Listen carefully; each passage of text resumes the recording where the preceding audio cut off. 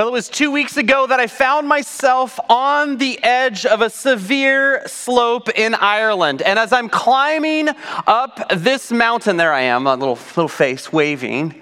As I'm climbing up this mountain on my hands and knees, climbing up over the boulders, and my friend Don is taking my picture from on the other side, I thought to myself, there is a saying that people have said that is not true, and this proves it. And it's this little saying that you would see on this little sign, and I would recommend don't buy this for someone for Christmas. It says, God will never give you more than you can handle.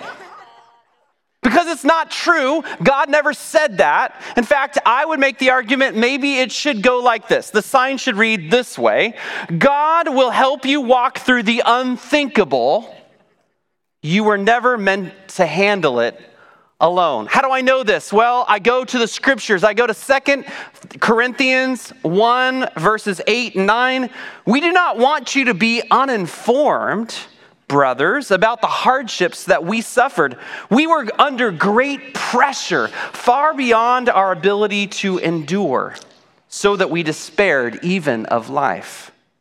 But this happened so that we might not rely on ourselves, but on God, who raises the dead. On him we have set our hope. God always gives his people more than they can handle, so we have to trust him. So we learn to trust him. Throughout this series about the Bible, every single person we're going to look at was always given more than they could handle. So whether it's the Lego people that you've seen, and hopefully you saw those on the way in, and perhaps you can see them on the way out. This is the last Sunday of Lego dioramas of the Bible. Age 4 up to 80-something. This is such a fun time this fall to talk about God's Word. I've got Tammy Smith up here. She is co-teaching with me. The Bible is way too big for one person to teach by themselves. And so as we do this overview, Tammy, tell us, I know you're getting some people in place here. Tell us about this series and then lead us through some timeline things. Well, good morning, church family. I just want to thank you all for your excitement and your encouragement in this, because it's making me more and more excited too. So we have started a series called The Big Picture, Experiencing the Whole Story of the Bible. Last week we kicked it off and we showed you a whole timeline of 15 significant events that are in the Bible. And we are going to start now walking through the Word section by section. And so this morning, we are only going to focus on the section of the timeline that we're going to be covering. And so we only have these 3 events. As you can see, though, it is quite a significant amount of time. Of course, it starts with the creation of the world. We have dated this to 4000 BC, and I'm also going to give you another thing to hold. So put the globe in your right hand. You are going to have an apple. We were at Apple Hill yesterday, so this was great timing to grab an apple, because this will represent, of course, the creation of Adam and Eve and their fall into sin when they chose to eat from the tree of the knowledge of good and evil. Now, wait a second. I'm Carl, and I'm going to take you through some controversial moments in this series. This is a controversial minute. So let's talk about dating, shall we? Because we can say 4000 BC, but some people don't agree with that. They would say 4.5 billion years. So who's right? What should we do? Should we doubt our Bibles? Should we get upset? Should we lose relationship? I say no. And here's what we'll do. I'll explain that there's young earth creationists. They have a view. They say the earth was made in 6 literal 24-hour days. And then God rests. They would say, if you look at the genealogies and you do the math, this is where you get to. And they would say God's good world was perfect, and yet we had the apple, we had the sin, and then it ruined everything. It was corrupted by sin. They would also say that this idea of radiocarbon dating is not really true, that there was things like a global flood and other issues where it looks older than it really is. That's the young earth view. The old earth view, there are people in our midst here that believe the old earth view. They love Jesus as well.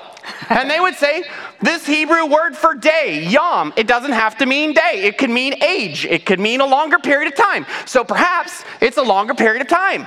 And it could be millions or billions of years in these ages. And they would say, well, Hebrew's very poetic. There's only 3,100 words in Hebrew. There's 4 million words in English. So, well, it's also a very poetic book, this Genesis. And they would say scientific dating is just fine. We're okay with that.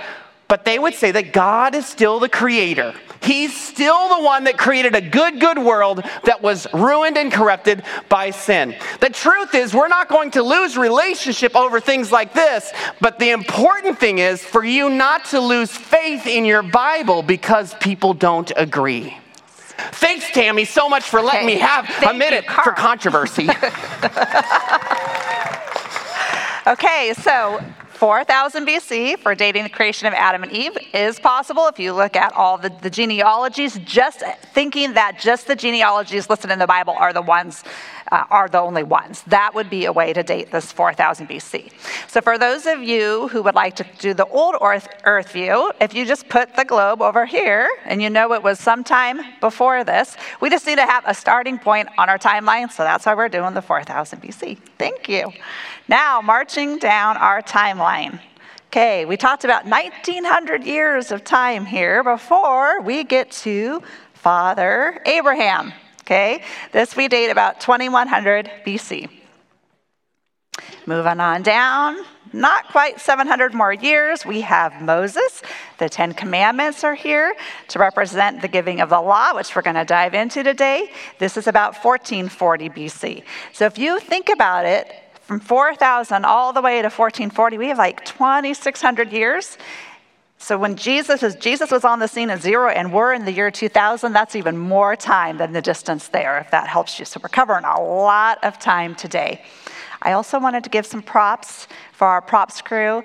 The Haps worked on creating these great ones as well as some others, and so we're very grateful for them. So thank you, Haps. Okay, and thank you, Timeline people. You guys can go. Appreciate our volunteers. Good job, you guys. Good job. That's quite a beard. Okay, another thing we kicked off last week was the idea that the Bible is a library, right? We have certain sections depicted by different colors here for that visual. We also told you online that we have a Bible quiz. I don't know if anyone went on and did that, but we are trying to get you to go to our website, look under the Digging Deeper resource tab, and there's a quiz you can take just to see what you already know about the Bible and the areas that you're fuzzy on and that you would like to go deeper on.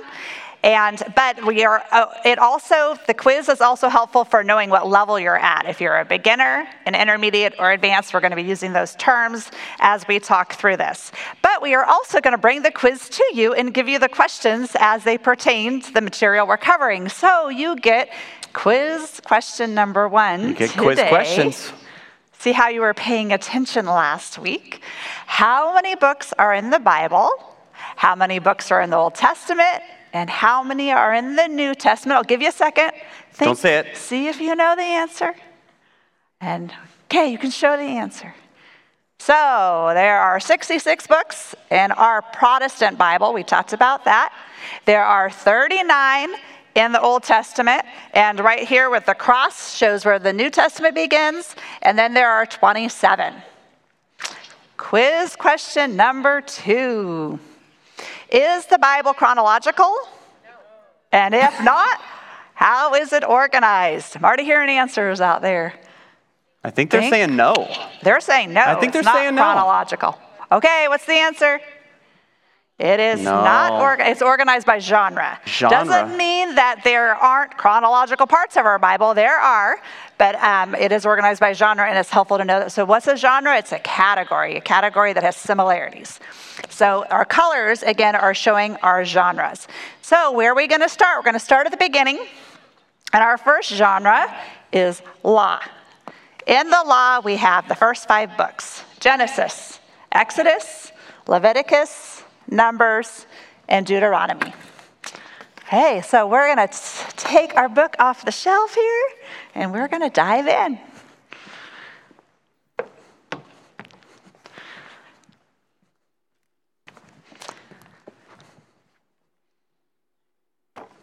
So now we are looking specifically at this genre, and we have another quiz question. So quiz question number 3 is, who is credited with writing the first 5 books of the Bible, and what are these 5 books known as? And it was not Carl.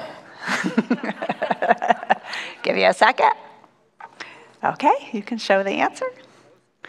Moses. Very good. I heard it. I heard it out there. Moses is credited for writing the first 5 books known as the Torah. Now, there's other words here. So, a couple words that we know this, and I'm going to be using these interchangeably, okay? So the law can be known as the Torah. That's the Hebrew word given to it. It can also be known as the Pentateuch, which is the Greek word given to it. Penta, that should sound familiar, right? A pentagon has 5 sides. Pentateuch means 5 books. First 5 books of the Bible, okay? So law, Torah, Pentateuch. The rest of the Bible has its roots in the events and the promises that happen here in these 5 books. It is the setup for the rest of the story, and it's where the redemption story is set in motion. We see that redemption story from that fall that we showed on the timeline. It happens by chapter 3 of the book. We're already starting to see this plan for Jesus. Okay, before we start going more deeply into this, we're going to talk a little bit about covenants. And these are really key for our story. So first of all, to define what a covenant is. A covenant is a formal binding agreement between 2 or more people to do or not do something specified. And it involves promises. A good modern day example is the covenant of marriage, right? It's probably one of the closest things we have. They're promising something to someone. You can also think of it as a partnership. And there are several covenants in the Bible, several. In fact, on this timeline, we're going to go into this a little bit more. There will be one with Noah. But we are going to focus on 4 significant covenants that we feel are important really for this big picture for the whole story. Okay, so the 4 covenants are God's covenant with Abraham. He was on our timeline, right? Then we have God's covenant with the nation of Israel. This will become known as the law, which is the name of the section of our bookcase that we are in right now, right? It also will later on become known as the Old Covenant. I know Heather was referring to the New Covenant today as we took communion. So this will later on become known as the Old Covenant.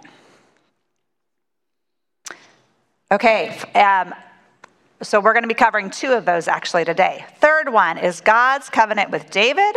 And the 4th one is the New Covenant that Jesus brought in. And that is for whoever will follow him, right? Okay.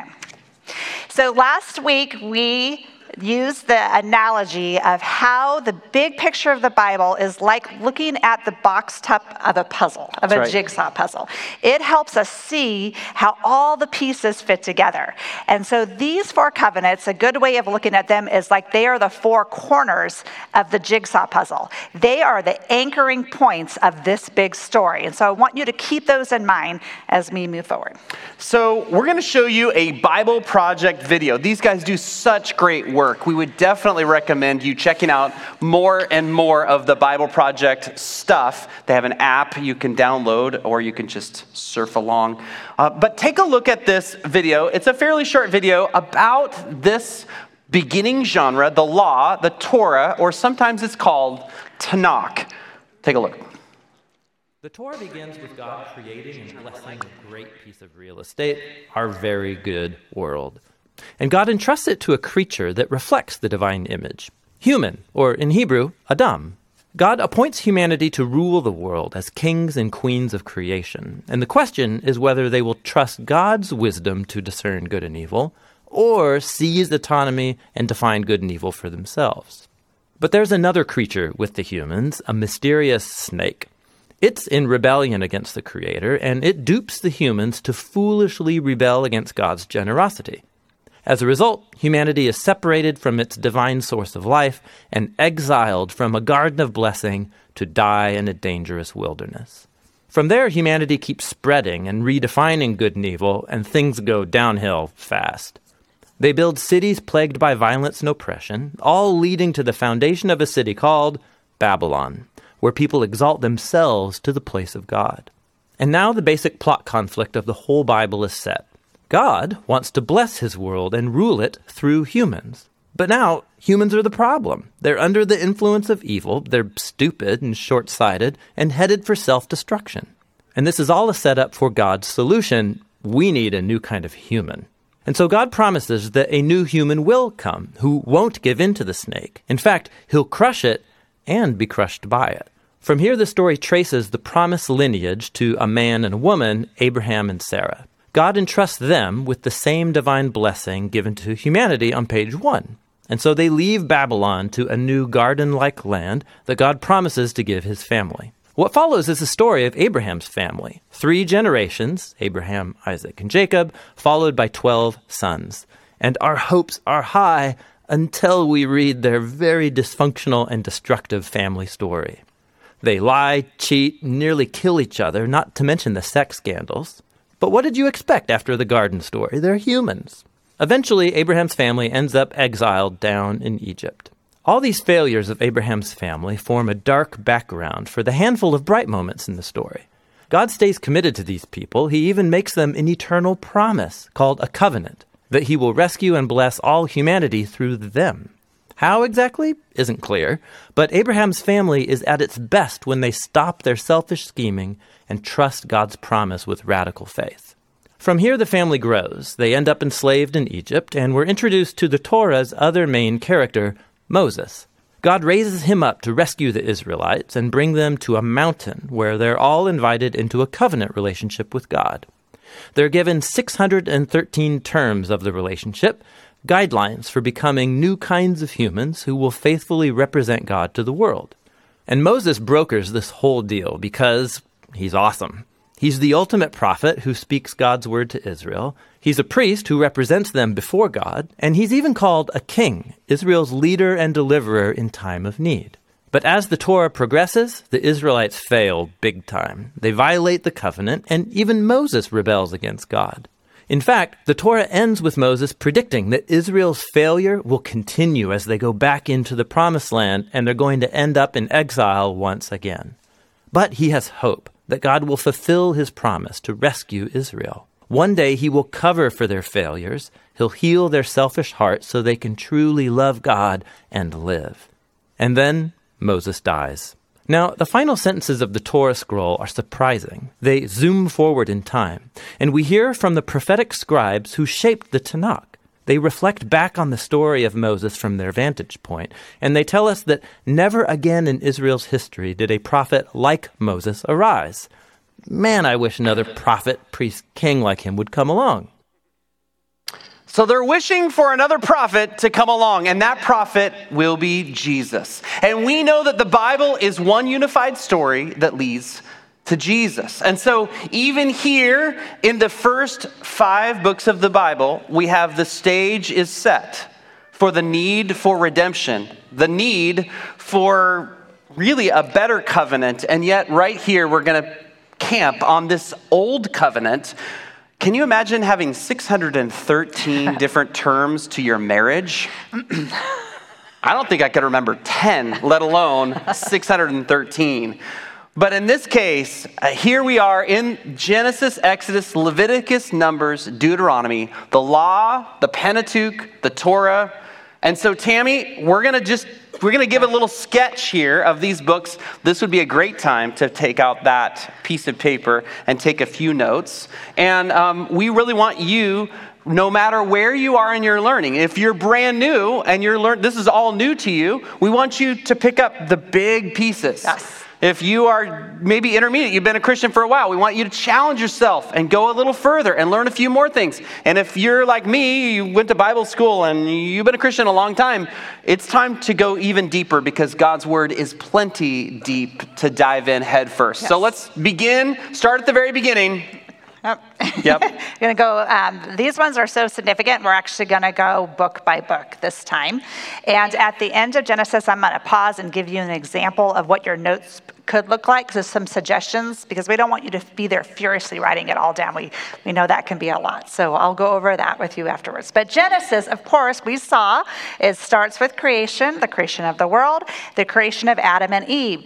We have been doing a really fun project where people created Lego displays of some of these events in the Bible. One of the reasons we wanted to do this is because so many of us have these pictures of these scenes. Maybe you grew up in Sunday school and you learned these, but you don't always know where they fit. And so we wanted you to take ownership of a scene and create it. So many of you did, down to the minute details. It was amazing to see, but also to know where it fits in this big picture. So to start that off, we have the creation of Adam and Eve. Yep, and go to the next slide. Yeah, because we want to give credit to who did it. So we have, this one was Emily and Serena. I know, it's so fun, I love it. And they included our apple in there too. So we have the creation of the world, the apple. They even put the sea creatures, because God did all that too, right? Air, land, sea. And so of course it starts at creation. That's our first event. The first 11 chapters of Genesis is the setup of the whole story, and there are 4 significant events I want you to remember. We already talked about creation and fall, our globe and our apple. We also have the flood. This is Noah's Ark and the flood, correct? And then we also have the Tower of Babel. This is where the spreading of the nations will start to happen, all in the first 11 chapters. Genesis is 50 chapters long, starting in chapter 12. A new section starts. We had the creation of the world. Now we're going to have a creation of what will become the nation Israel. And this is where God is going to work his redemptive plan, starting with one man. That was Abraham that we had on the timeline, our next significant event that we had. God makes that first covenant that we're focusing on. It's not the first covenant in the Bible, but it's the first one that we're going to go after in this overview. And that is, so he is making a partnership with Abraham. In that covenant, he promises descendants, many descendants to Abraham. He promises a special land. This will be the promised land, Canaan, which will later on become the nation of Israel, the land of Israel. And he also promises that all peoples on the earth will be blessed through him. Because we want to be teaching you the skill of zooming out and seeing the big picture, but also zooming in and looking at these individual stories, we are going to focus on one story every week when we're in one of the sections. And we want you, as you watch the story, to be thinking about not only how does it fit within this section we're talking about, but also how does it fit within the whole big picture of the Bible. So Andrew, take it away. My name is Abraham. It used to be Abram, but God actually gave me a new name. Abram means father, but Abraham means father of nations. This felt really cruel to me because he was promising that he was going to actually birth nations through my wife and I, Sarah. But I got to 86 and still no children. And so we took matters in our own hands. And I had a child through my wife's maidservant. But that wasn't God's plan. And at 99, an angel came and said, we were going to have a son. And we laughed. And that word laugh, Yitzhak, it means Isaac. And that's what we named the son that came out of that laughter. God actually gave us a son. This child of promise that all these nations would come through. This promise, this covenant that he's made with me, that my descendants would be like the stars in the sky. It was going to come through this one boy, and I treasured him to the point where I sent the other boy away. And so this child of promise, my only son now, has become the apple of my eye, the one who is most loved in the world. In fact, perhaps, maybe he was beginning to take the place of the covenant maker God himself. Let me tell you the story that's found in Genesis 22.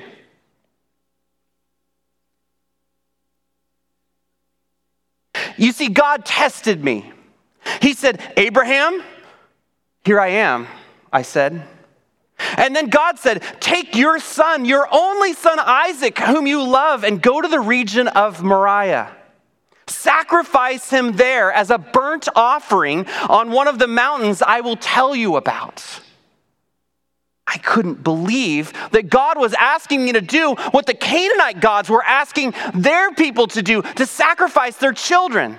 And yet I trusted this God. I walked with him. He was my friend. And so, early the next morning, I got up. I saddled the donkey. I took with me 2 of the servants and my son Isaac, and I cut the wood myself for the burnt offering. And we set out for the place that God had told us about. And on the 3rd day, I looked up and I saw the place in the distance. You can imagine the pain in my heart as I saw that mountain growing larger and larger as I moved toward it, and the dread in my heart that I was going to have to plunge a knife through my son's chest because a burnt offering is a dead offering. You would kill the animal first and then sacrifice it and set fire to it. And so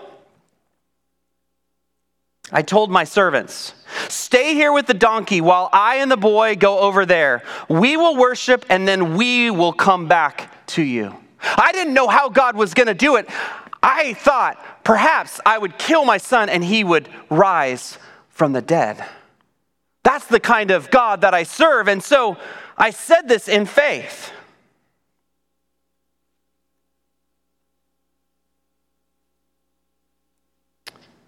And so I took the wood and placed it on my son Isaac, and he himself carried the fire. I carried the fire and the knife, and the 2 of us went on together. And Isaac spoke up and said to me, Father, he continued. I said, yes, my son. He said, the wood and the fire are here, but where is the lamb for the burnt offering? And I answered him, God himself will provide the lamb for the burnt offering, my son. And the 2 of us went on together. When we reached the place that God told us about, I built the altar and arranged the wood on it, and I tied my son's hands and laid him on the altar on top of the wood. And then I reached out my hand and took the knife to slay my son, but the angel of the Lord called out to me from heaven, Abraham, Abraham. Here I am, I replied. Do not lay a hand on the boy, he said.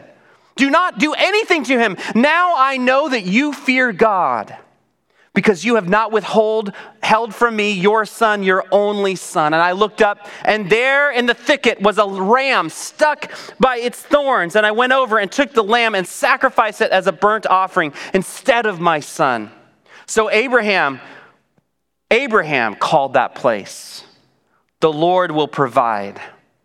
And to this day, it is said, on the mountain of the Lord, it will be provided. And so Abraham moves up the mountain in faith that this God that he serves will raise his son back from the dead. An incredible act of faith. In the midst of this, there is a picture of Jesus.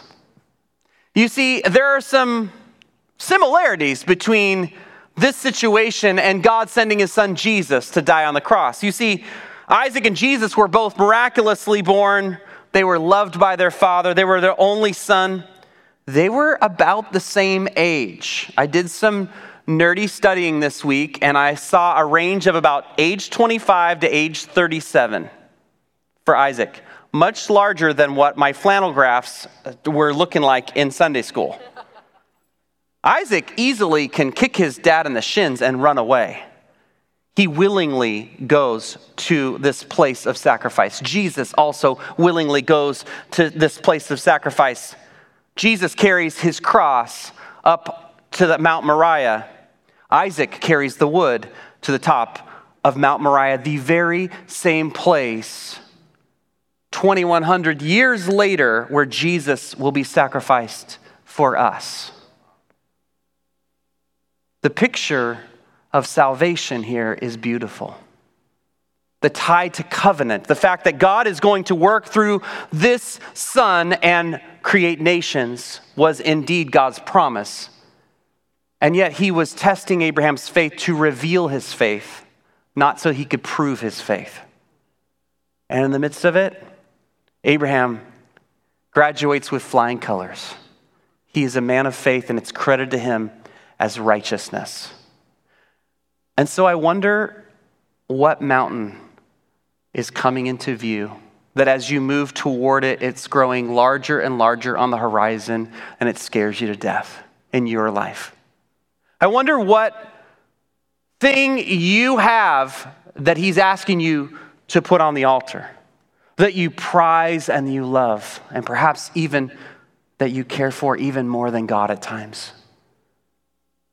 What is that scary thing that's coming up in the future where you really need God? At the end this morning, that's what we'll pray for, because I believe you need to walk out of here with a gift of faith to be able to do what Abraham did. Face your mountain, climb it, sacrifice, and believe God is still good. Okay. Thank you, Andrew. It's awesome.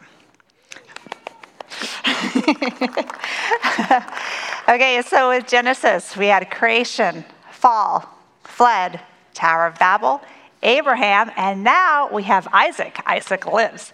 So God goes on to renew his covenant with Isaac. Isaac will go on and have a son, Jacob. God will renew his covenant with him as well. This is the whole second part of Genesis, and these are what become known as our patriarchs of Israel. Jacob will be renamed Israel, and the nation will come through them. So when you hear that patriarchs terms, those are the fathers of the nation. And so, yeah, we have our fun. That's the actual picture of them, actually. Somebody had a Polaroid camera, so you're welcome. And Jacob will go on and have 12 sons. And this is where our final quiz question for the day comes in. This is for our advanced level learners. This is for all the money. Are you ready? How do the 12 tribes of Israel relate to Jacob's 12 sons? Do they match up exactly? And if not, why? What you think about the Jeopardy theme song right now. Okay, let's do this. Okay, so we actually have a resource online in our Digging Deeper tab that explains this in greater detail, but for the big picture here, 10 of them do match up exactly. Joseph is not named because his 2 sons are both represented as tribes instead, and the tribe of Levi does not inherit the land. And this is a good setup for what is coming in Joshua next week when we'll see the dividing of the land. That's right. Okay, Genesis ends with the story of Joseph. Joseph is one of Jacob's sons, and it is also where the Israelites, now that is Jacob's whole family, they actually have to leave their precious land, their Canaan, to go down to Egypt because there's a severe famine in the land. So this is important because this is how they end up in Egypt. Yes, and we have a picture of that, which is great. Okay, I told you at the end of Genesis, before we dive into Exodus, that I'm going to give you some suggestions on your note-taking. And this is because we want to set you up really well for success for those of you who are doing this. For those of you who are, I also wanted to mention that there is an online format. So if anyone wants to do digital version, or if you're watching on the live stream, you can do that. And where you can find these is under the Digging Deeper tab. And we also have these suggestions written out if any of you want to review this. Right. It's an interactive PDF for those of you who speak computerese, so you can just type right in your notes. And if you guys can get a binder or a folder, if you haven't already done so, we highly recommend this. We would love these notes to be a good resource for you at the end of this series.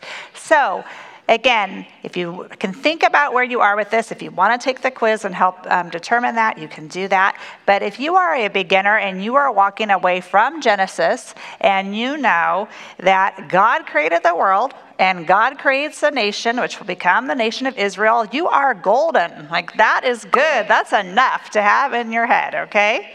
if you know that already, again, we are encouraging growth here. We want everyone growing in this. Let's dig deeper, shall we? If you are more intermediate, let's get down those first 4 events I mentioned: the creation, fall, flood, and the Tower of Babel. And then that whole second half is about the patriarchs of Israel. Who are the patriarchs? You're going to hear this over and over and over throughout the rest of the story. So let's get those down. Abraham, Isaac, and Jacob. Okay. Good job, you guys. So if you know that, let's go even deeper. And so for the advanced level learners, can you explain, do the 12 sons of Jacob line up with the 12 tribes? Sort of. And how do they differ? Where are the differences? So that you start getting to know what those different tribes are, because a lot of the story is going to be about those tribes. Okay? So just, we want you to take notes that way. I know that sometimes, especially if you're new to this can feel like a fire hose is coming at you. And if you're trying to write everything down, it can be really distracting. So if you can be a little more strategic, we think that will be helpful. Yeah, the Bible will still be there later. So you can write down more stuff later. Yes, exactly. Okay. And then how does it end? How does Genesis end? Okay, so where did they end up? Where did I say they ended up at the end of Genesis? Egypt. Okay. Correct. So we are ready for book number 2 of our Torah. We are getting into the Exodus now. Okay. Exodus, what does that even mean? It's not a word we use in everyday language. It is a going out. It is a mass departure. I like to remember it by the word exit. In Exodus, this is when they exit Egypt. Okay, and another significant figure is on the scene. He was also in our timeline. He was the last one we featured today, and that is Moses. And so, of course, Moses is a big deal. So we have 2 Lego scenes that we are going to show. And yes, Korah did the burning bush. So Moses encounters the burning bush in Exodus. God talks to him through that, and he sends him back to Egypt. He's going to encounter Pharaoh, take him on. God sends the 10 plagues. We have the Passover, and then he rescues his people through the crossing of the Red Sea. Of course, we have a really cool scene on that one. Love this one. Looks like the water is alive, and that was Bethany Musselman who did that one. Okay, they're cool, huh? I love these. All right, then after the crossing of the Red Sea is when the 10 Commandments are given to Moses at Mount Sinai. This is that second covenant. Told you we were going to cover 2 today. So the first one was with who?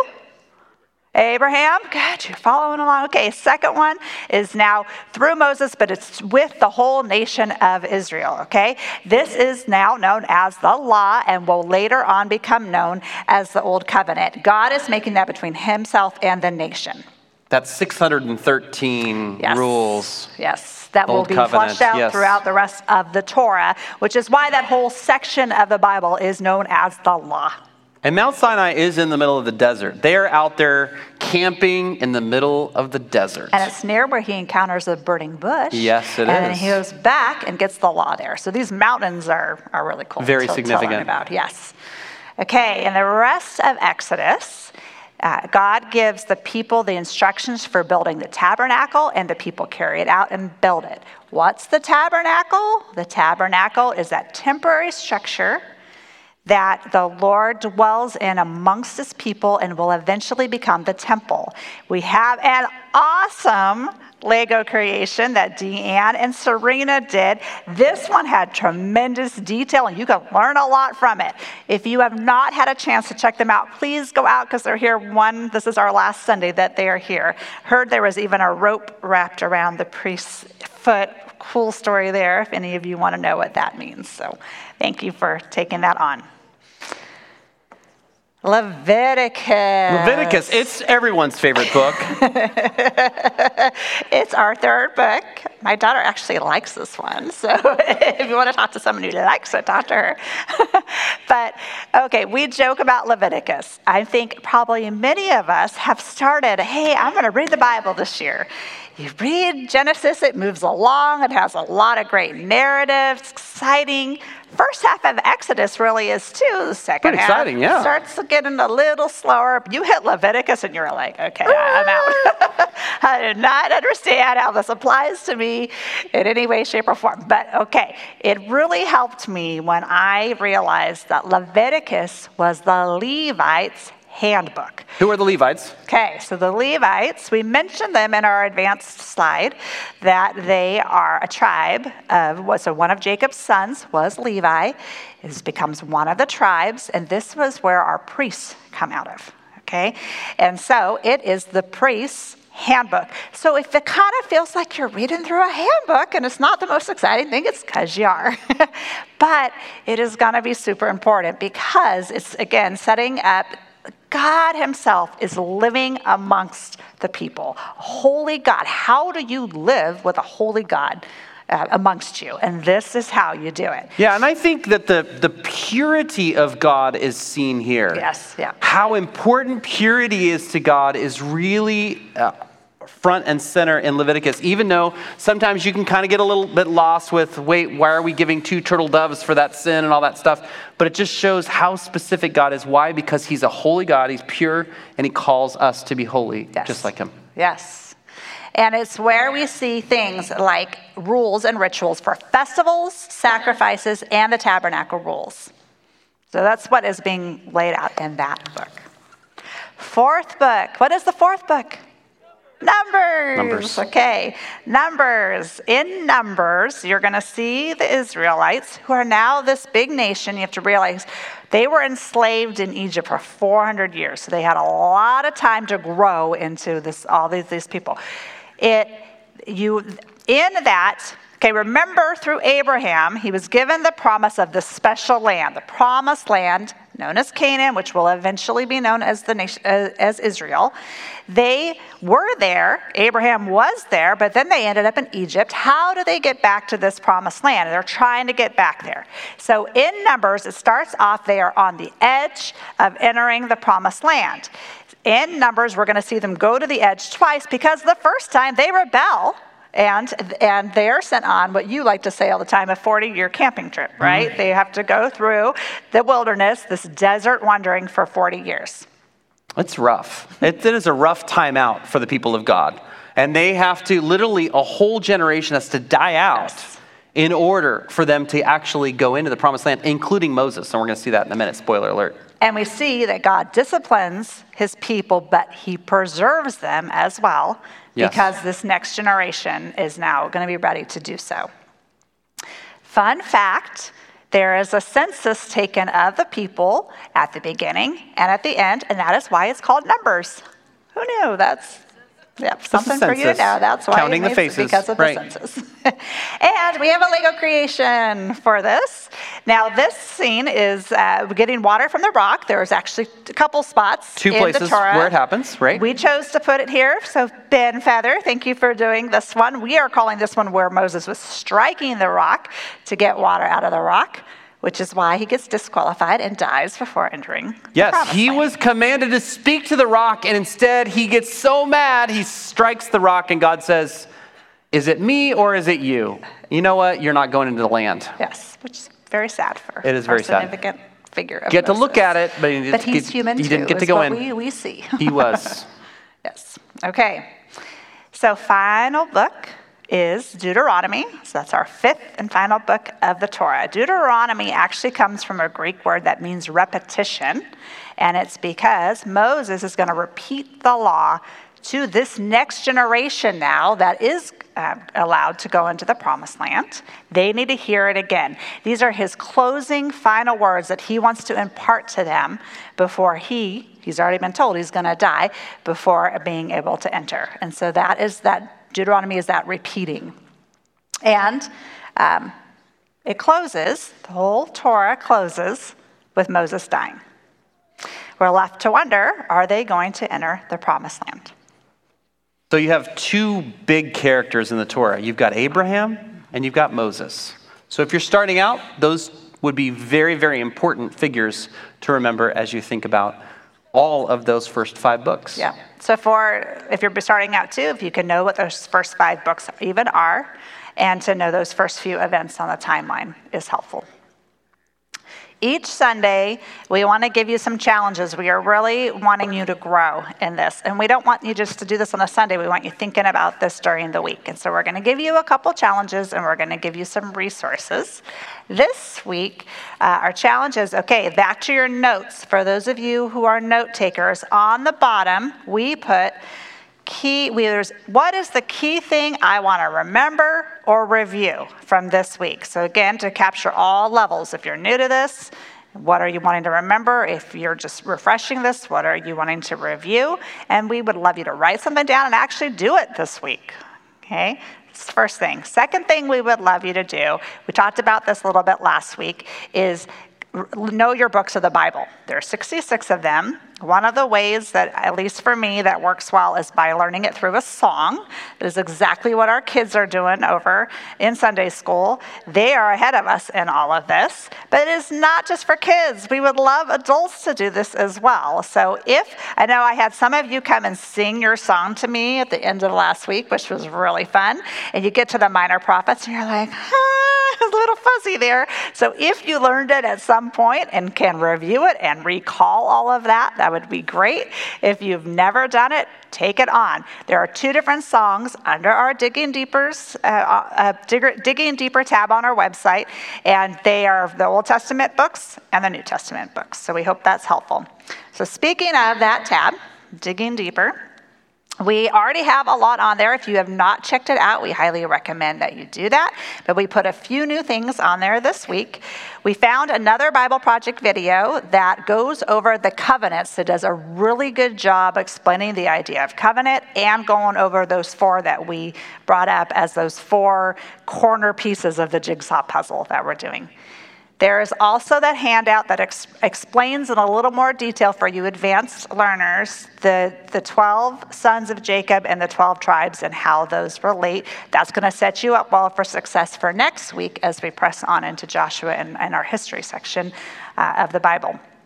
And then the third thing that is on there, again, there's a place for the Sunday handouts. That's where you can find these pages for notes or the digital interactive PDF. But it also has the suggestions for note-taking if you want to review that, just so you can be strategic in how you do that. Next week. Okay. Next week we are heading into that big purple section. This is known as history. Not that we haven't already been doing history, but this is separate from the giving of the law. And so it is so big, we're going to divide it into 2 weeks. So we will start that next week. And it gets spicy. I mean, not that we didn't have spicy stuff in the first 5 books, but I'm here to tell you. So our first 5 books are Genesis, Exodus, Leviticus, Numbers, and Deuteronomy. What are they? Genesis, Exodus, Leviticus, Numbers, and Deuteronomy. We call it the Torah or the Law or the Pentateuch. It's the first genre of the Bible, but it also tells the story of how we got the world, regardless of whether you side on a young earth view or an old earth view. But more importantly, where your life is today. Because you walked in not saying, I just need to know about the Torah. This is my deepest desire. You walked in with burdens. You walked in with mountains that are growing larger as you get closer to them. You are facing a diagnosis, a financial crisis, a relationship that seems to be breaking apart, and it's really hard to imagine that God's going to meet you on the top of that mountain. And regardless of what mountain he's asking you to climb, what sacrifice he's asking you to make, or how afraid you are, God wants to meet you this morning. So if you'd stand, everybody stand up together, and then prayer folks, if you could slide out of the pew and come down front. I just have the sense that, some of you really need a touch from God today. And learning about the Bible is so fun. And believe me, we're having an absolute blast. And we're going to keep having a blast all fall as we talk about this. And I think the Bible is so important. God's word, his written word is so important. But sometimes you need his rhema word, that word in the moment that cuts to your situation and to your heart, where God is showing you he knows where you are. He loves you. He sees what's happening in your life, and he wants to give you a gift of faith. And these folks down here carry faith. And so I believe that as they pray for you, you're gonna get a new gift of faith. So Tammy, would you close us in prayer? So Father, I'm so thankful for all of these dear loved ones. Thank you for our church family, and thank you for your word. Lord, your word is living and active. It has the power to transform our hearts from the one of stone to those of flesh. And I thank you just for the example that we also see of a human. Today we watched Abraham step out in faith as he faced that big mountain looming and trust you. And I thank you so much that you are a promise keeper that we can always depend on. I pray you stretch us and grow us in your word. Help us as we discipline ourselves to be in your word, to give us that desire that keeps us going and keeps us encountering you through it. I pray that we would be in it this week and that we would trust you in all things. In Jesus' name, amen. Bless you. We'll see you next week. Early.